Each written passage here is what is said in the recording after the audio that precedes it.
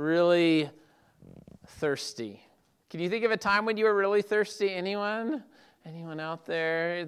Yeah? So when were you really thirsty? Anyone brave enough to answer? Right now? Okay. All right. All right. Anyone else? Anyone? I know. Well, there's probably been times. Obadiah, do you have something? No. Can you think of a time? Well, there's a lot of times it happens in the summer, isn't it? Maybe we're playing sports or going hiking. And I was thinking of the last time that I was really, really, really thirsty, and it was this summer. When we went to St. Louis, and Kelly's family's from St. Louis, and we went to Six Flags. In St. Louis, it's hot and humid. It was actually a decent day that we went, but we did not bring enough water. And even to buy a bottle of water at Six Flags is like $6, and I just couldn't do it. So we got really thirsty, and we had to call their family that was coming later, and we're like, bring water. And when they came, then we just drank all the water. It's like, oh, it was so good. But we've all been there where times where we've just been thirsty. We have this story where Jesus taps into, there's a thirst, but that thirst we see is so much deeper than just that physical thirst for water. And we see this theme of weariness in this passage, and we're reminded in this life, our souls are thirsty, and there is hope, and it's in Jesus. So this is such a wonderful story here, a beloved story for good reason that we look at today.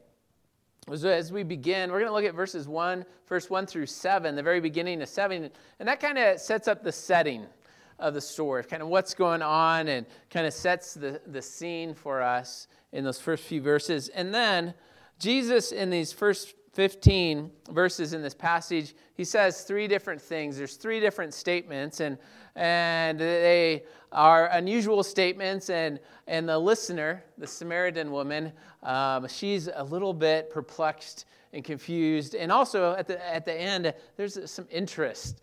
He piques her interest. So we have these three statements of Jesus. So that'll kind of guide us through our time as we look at this passage. So the setting, first couple verses. It says, now when Jesus learned that the Pharisees had heard that Jesus was making disciples and baptizing more disciples than John, although Jesus himself did not baptize, but only his disciples, he left Judea and departed again for Galilee. So we see this beginning here, and we see the ministry of Jesus was growing. We saw that last week, how John's disciples are beginning to see in others that people are going to Jesus. And he's beginning to make disciples. So the crowds, already crowds had come out from everywhere to see John the Baptist, where John was telling them to turn back to God and preparing them for the Messiah. And now Jesus has arrived, and there's a lot of activity. And the religious leaders, they've already sent a crew out to ask John, who are you? So they're concerned, and now more concern is rising. The religious leaders are probably a little intimidated by the influence of Jesus. They kind of like the status quo of how things are at now. And it may be that there are people that were beginning to repeat some of the words of John. John had said of Jesus, this is the Lamb of God who came to take away the sins of the world. Or maybe others are like Andrew. If you remember Andrew, he just spends an evening with Jesus, hearing Jesus teach and talk, and then he runs to Peter and he says, Peter, what does he tell him? I think I found who? The Messiah. I think Jesus is the Messiah. So maybe there's more rumors or things being spoken, and they are not excited. And Jesus, he knows that it's not time for him to be confronted. It's not time for him to be arrested and tried and eventually crucified, as we know the story of Christ. So they head north to Galilee. And the disciples, it just notes that Jesus, he is not the one baptizing, but it's the disciples under the authority of Jesus. So you see this going on, and then they depart. Verse 3 and 4, I'll read verse 3 again.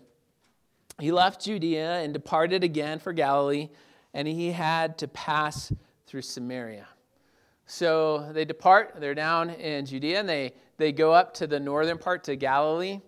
But on that journey, they need to pass through Samaria. And it says that he had to go through Samaria. Now, there are some different ways to go around. A lot of times they would kind of go a long way to avoid Samaria, and we're going to see why in a bit, but they needed to go directly through. There's some things that Jesus needed to do in Samaria. There's someone he needed to meet, and someone who would begin to share about Jesus there. So he goes through Samaria. Again, they go directly through, and a lot of times they might have avoided and gone a long way to get around Samaria because they didn't want to be near the Samaritans. Maybe if you've grown up in church, you've kind of heard some of that, but maybe be reminded, and maybe if it's new to you as well.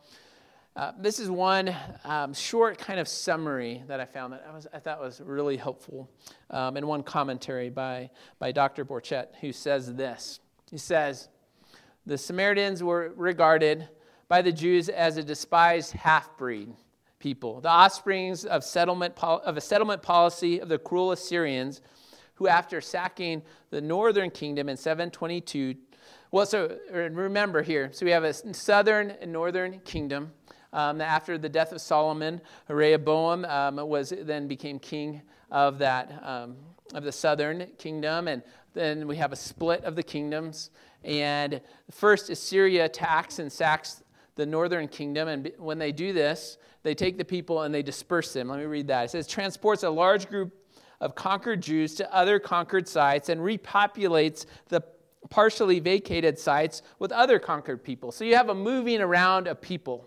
And some of the Assyrian or the people in the northern kingdom, they were taken out and transported to other places, and then people from other places, the conquered lands, were transported there. So you had a mix of peoples, an intermingling of peoples. And he goes on to explain the result was an intermingling of peoples who, in the mixing of the races, lost much of their former national identities and thus were forced to develop a new syncretistic identity. So they were syncretistic. That means you take bits and pieces and you come up with something new. And it's not quite the other and it's not quite this. So they have a strain away from true worship of the one true God. And they set up another place, a rival place of worship on a mountain where they worship. We'll talk about that more next week. But they were a mixed people. And the Jews were not very accepting of mixed anything. So they did not want to deal with the Samaritans. They did not like them. There was great animosity. But here, Jesus, they travel directly through. They had to go through Samaria. And then verse 5. So he came to a town of Samaria called Sychar, near the field that Jacob had given to his son Joseph. So as they travel here, they stop in this city, or right outside it at the well, and they are at an important place, at a land that, as we see here, a land that Jacob had given Joseph. So it was a significant site both for the Jews and the Samaritans historically in that place, and they're there at this city and at a well that we're going to see. And it says, Jacob's well was there. So Jesus, wearied as he was from the journey, was sitting beside the well. It was about the 6th hour, and a woman from Samaria came to draw. So we see here that Jesus and the disciples, they stop at this well of Jacob.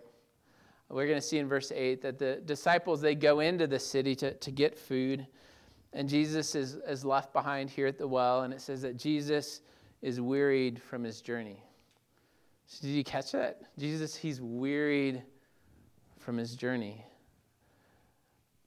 In this, we see the humanity of Jesus, the humility of Jesus, and the humanity of Jesus who took on flesh and all of its weaknesses. And here they've traveled, they're about halfway through a 3-day journey, and we see the weariness of Jesus as he rests here at the well. I think as we read that, we see this of Christ, and we might ask ourselves or one another, are you wearied? Are you tired? And we see that Jesus, our good shepherd, our high priest, who intercedes for us, understands our weariness. He understands that he even calls us then to find rest in him. He calls us to walk with him as he carries our burdens and gives us rest for our soul. So he knows our weariness. He knows the weariness of body and soul. And he doesn't leave us alone in our weariness. He enters in and calls us to fellowship with himself, to rest. If you're part of a DNA group where most of us, not all of us, are kind of in different places, but we're in Hebrews for some of us. And this last week with my DNA group, we were in chapter 2, and it speaks about Christ. He's our merciful, gracious high priest who even understands us as one who is tempted without sin, yet he can help us in our temptation that it talks about. And this is our Messiah. This is our God. This is Christ Jesus. And then it says it's the 6th hour. So the 6th hour, it's a little bit of a different way of keeping time than we do, but it's noon. It's high noon. It's the middle of the day. I think there's several things kind of going on here with this noon, this 12 o'clock, this 6-hour meeting of this woman who comes to the well. One of those things, I think, is we see in chapter 3, Jesus has a conversation with somebody in chapter 3. Do you remember who that was? Anyone? Nicodemus, right? Nicodemus, and here we have the Samaritan woman, and they're kind of compared and contrasted a little bit, I think. With Nicodemus, you have this righteous, morally upright, religious man. He's a leader as a Jew, and he comes to Jesus how? In the cover of night. But here we have the Samaritan woman, who we see even has living in a rebellious lifestyle, who is probably an outcast, as we're going to see in her community, a Samaritan. And here Jesus enters into conversation with her at the height of the day, the heat of the day, nowhere to hide.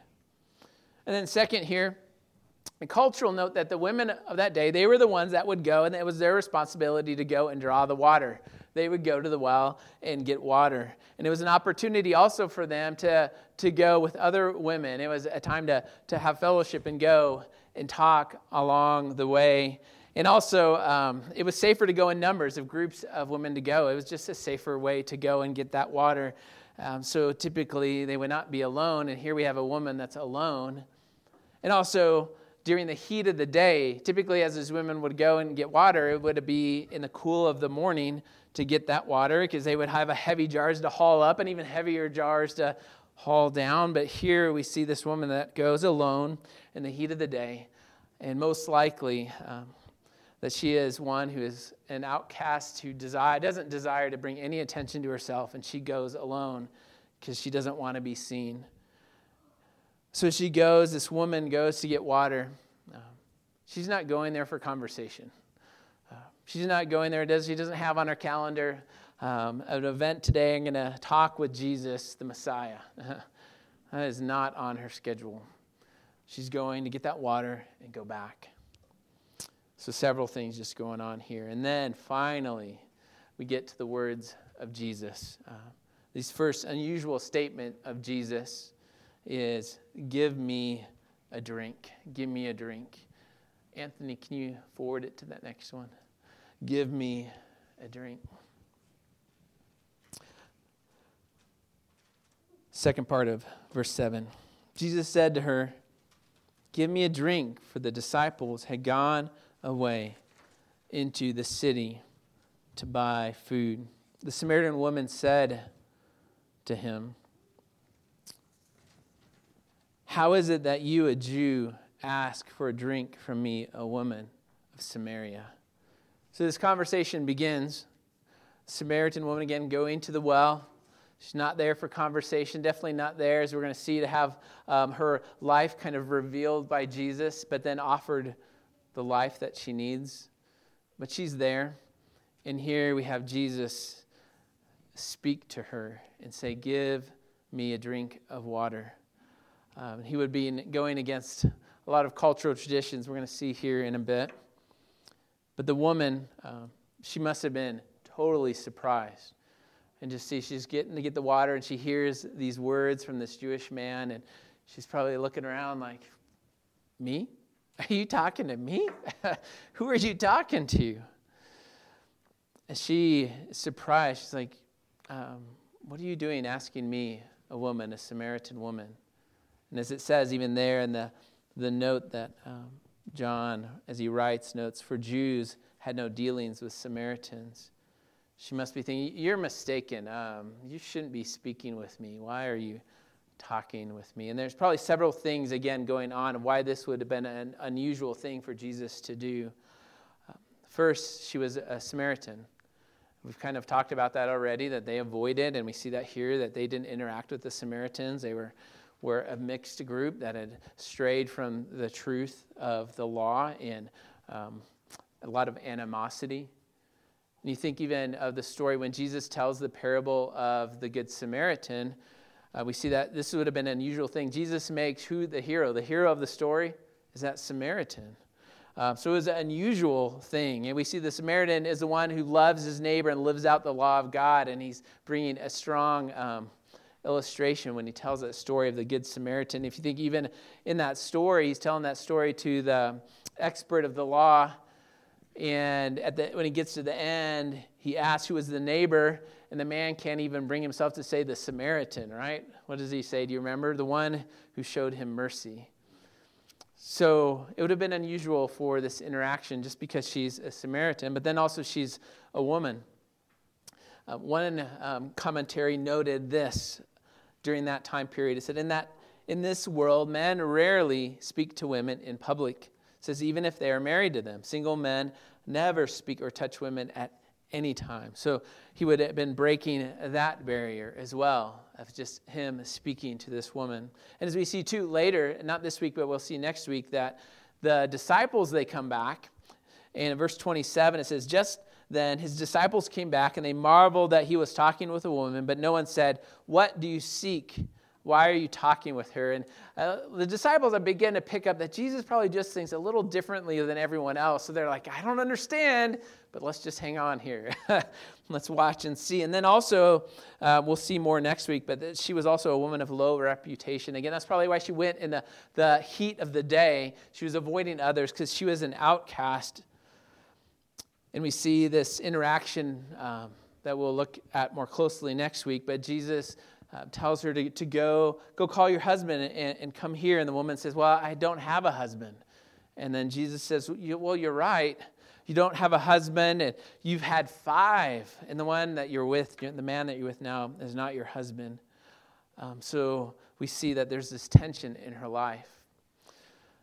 And Jesus, though, even though he's wearied from his journey, he shares with this woman who, in all ways, would have been a barrier to cross to speak to.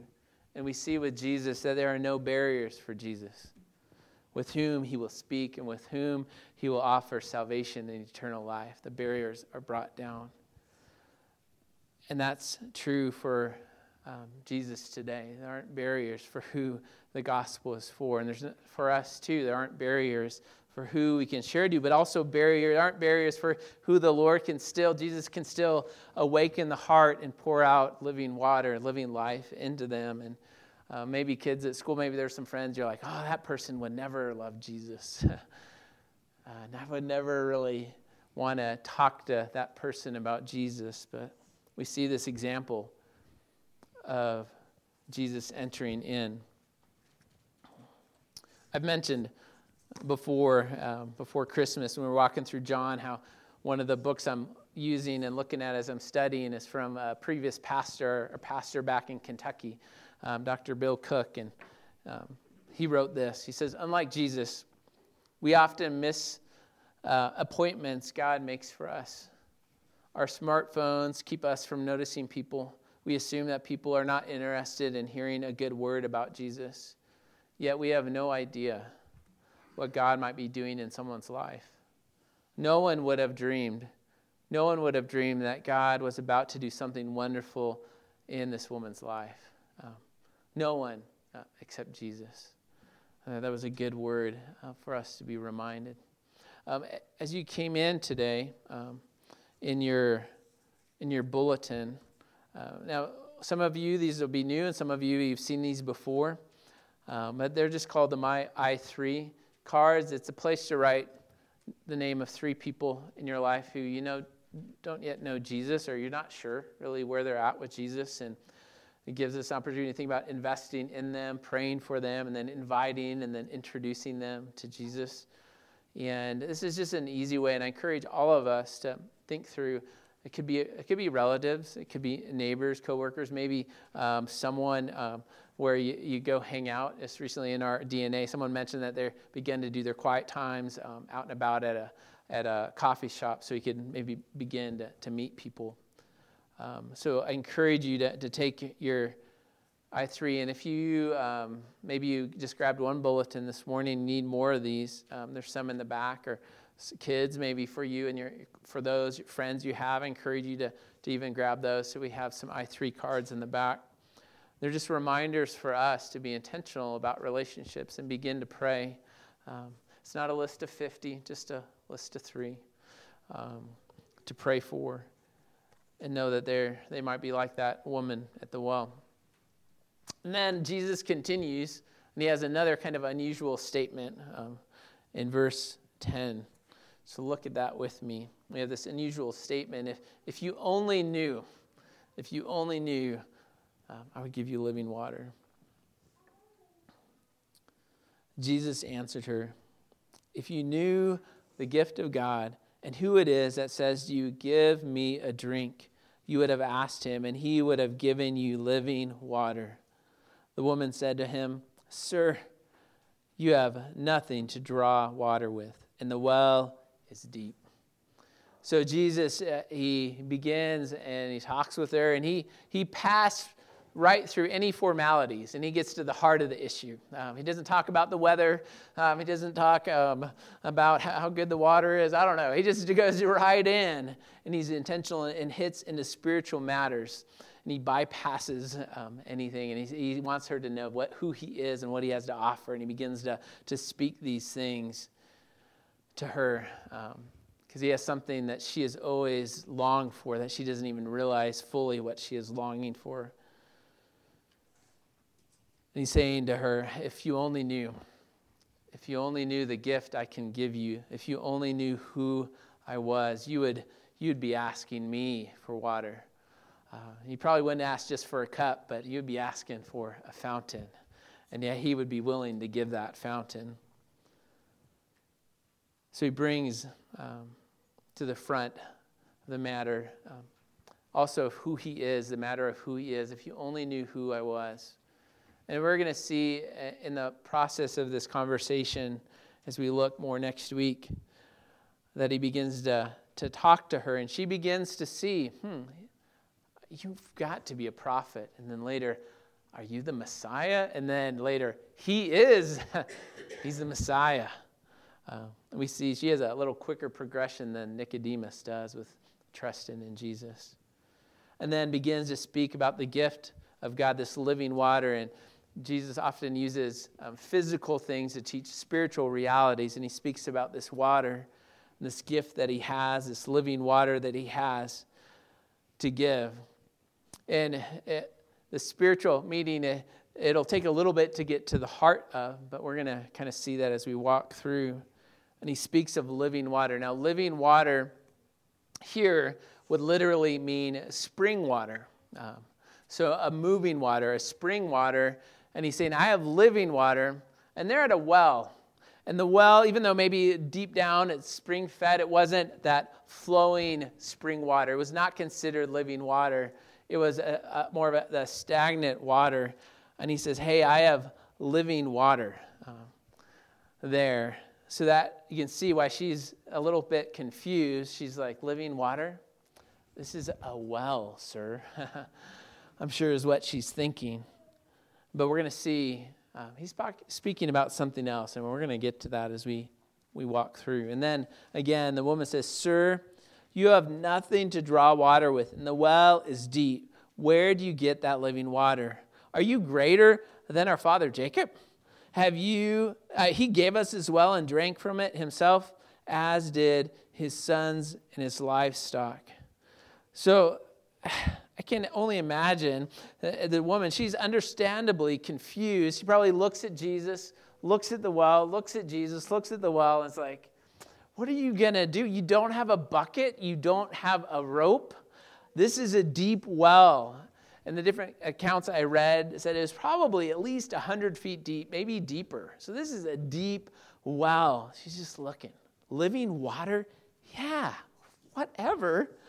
And she has probably a smirk on her face and is like, are you greater than our father Jacob? He gave us this well. He dug it. He is our forefathers. He gave this to it. He drank from it. Who are you? Maybe jokingly, we would have said, well, who are you? Are you Inspector Gadget, Go-Go Gadget arm? What's going on there? Or are you Iron Man? I don't know, Elon Musk? I don't know. Who are you? Who are you? Who are you? And if she only knew the depth of the living water that he could give her that would satisfy, he would have given her not just a cup of water, but again, that overflowing river, fountain, waterfall of life. So the conversation continues. Jesus continues to go a little deeper. So we have this third unusual statement of Jesus. The water I offer, it's like no other. It's like no other. It leads to eternal life. Let's see verse 13. Jesus said to her, everyone who drinks of this water will be thirsty again. But whoever drinks of the water that I will give him will never be thirsty again. The water that I will give him will become in him a spring of water welling up into eternal life. So Jesus begins to explain and reveal what he's speaking of this living water. Again, using these physical realities to teach spiritual things. There's a reality of a thirst. And we probably have no idea the reality to that. We can just turn on a water faucet, water. They understood thirst in a way that we didn't, or we don't. And here he offers spiritual living water to quench, not body, but the thirst of the soul, the deepest need and the desire even for eternal life and relationship with God. And he speaks of this living water resulting in eternal life. And it's eternal life flowing from the work and the ministry of the Holy Spirit in our lives. We're going to see later in John in chapter 7 where Jesus speaks again about living water. Let me just read some of those verses. This is chapter 7, verse 37 through 39, where Jesus says, if anyone thirsts, let him come to me and drink. Whoever believes in me, as the scripture has said, out of his heart will flow rivers of living water.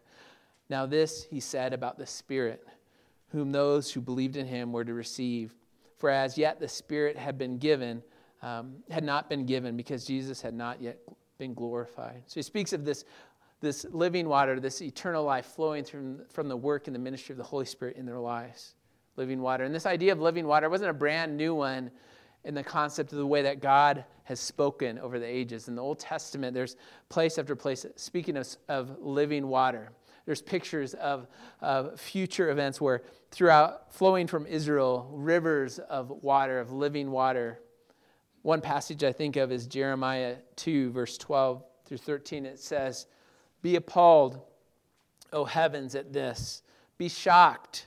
Be utterly desolate, declares the Lord. For my people, they've committed two evils.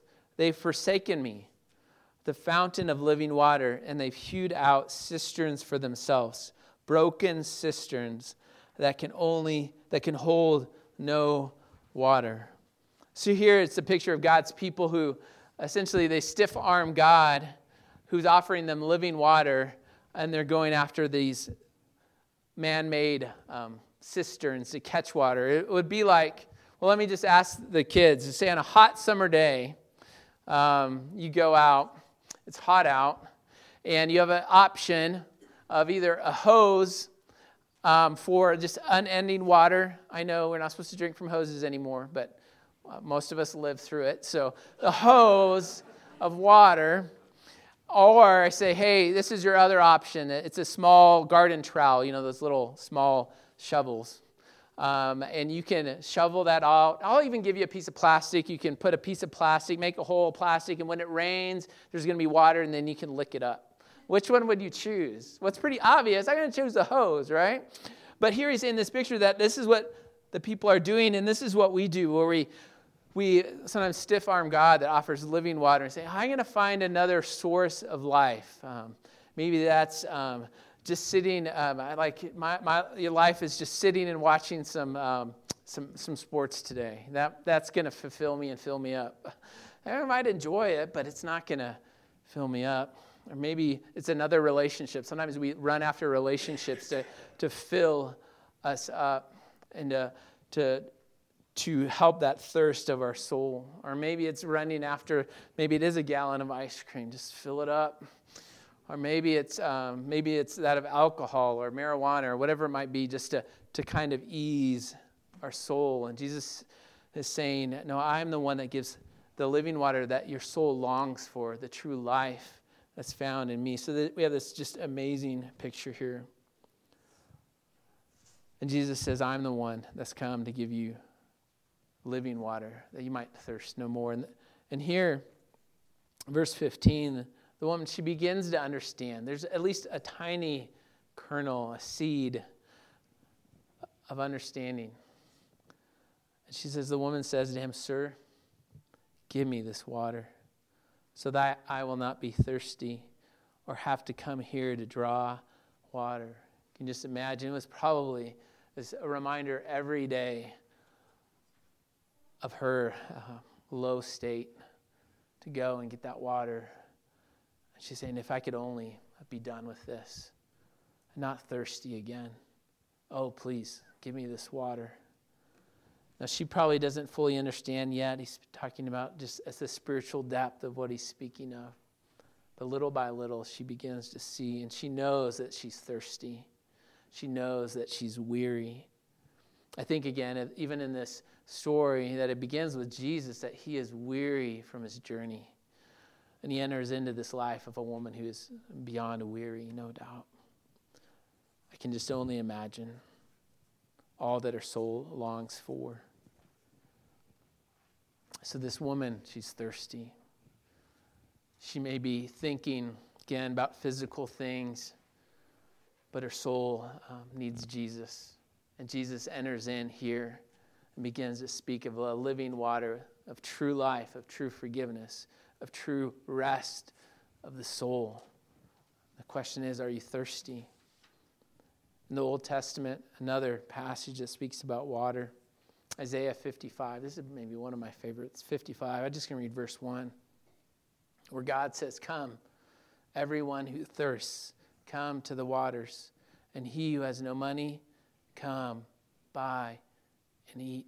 Come, buy wine and milk without money, without price.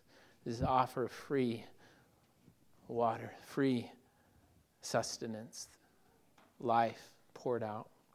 I think of Jesus too in Matthew 11:28 that I reference often. Come to me, Jesus says, all you who labor and are heavy laden, and I will give you rest. So we begin to see this invitation of Jesus saying, I am the giver of living water that you might thirst no more. This morning, maybe you're thirsty.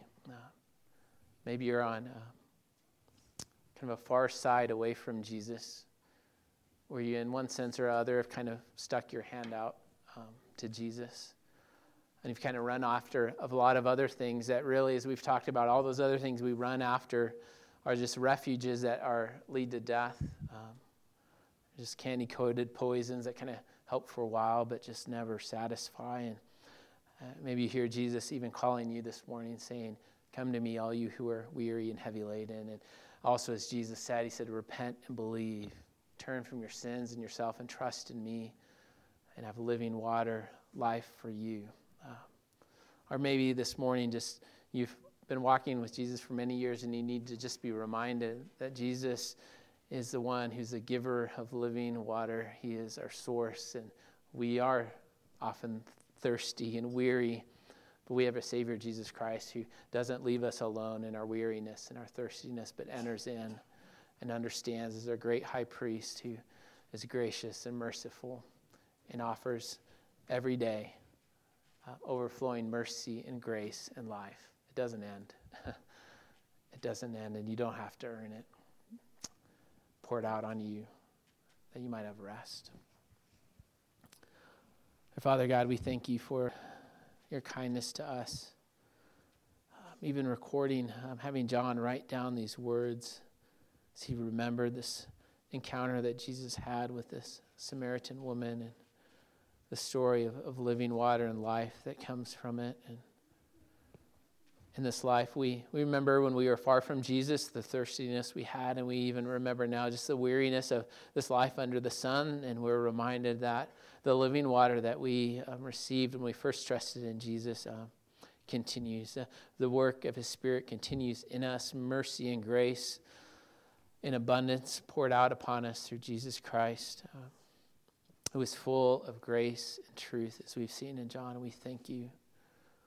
Lord, help us also to be those who are conduits of the message of Jesus Christ to those.